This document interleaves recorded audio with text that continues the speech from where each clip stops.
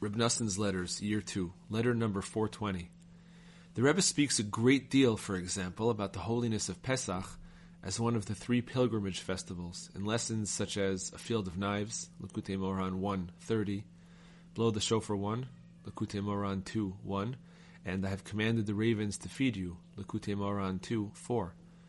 Besides this, he speaks about Pesach alone in the lesson discussed above, which begins with the trumpets, Likutei Moharan 1:5, on the matter of guarding against the fermentation of the mind, and the lesson 9 rectifications, Likutei Moharan 1:20-10, discusses the Haggadah reading, which serves to rectify the covenant, as well as the 4 cups of wine on Seder night. There is also the lesson I mentioned above, Likutei Moharan 2:74, which teaches that Purim is a preparation for Pesach, and there are many other lessons as well. The same thing applies to Sukkot, Shavuot, Rosh Hashanah, Yom Kippur, and so on, each of which the Rebbe discusses many times, both in a general way and in connection with their various details.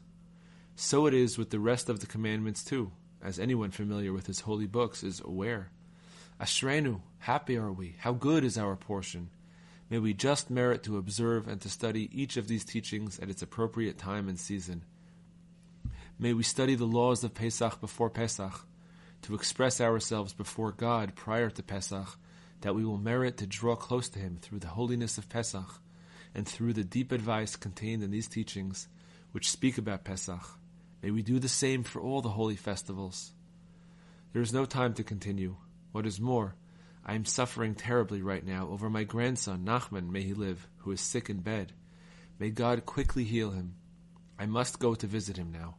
May God, who is full of compassion, the creator of cures, quickly heal him and give him back his full strength right away. Salvation is in God's hands. The words of your father, waiting for salvation, Noson of Breslov.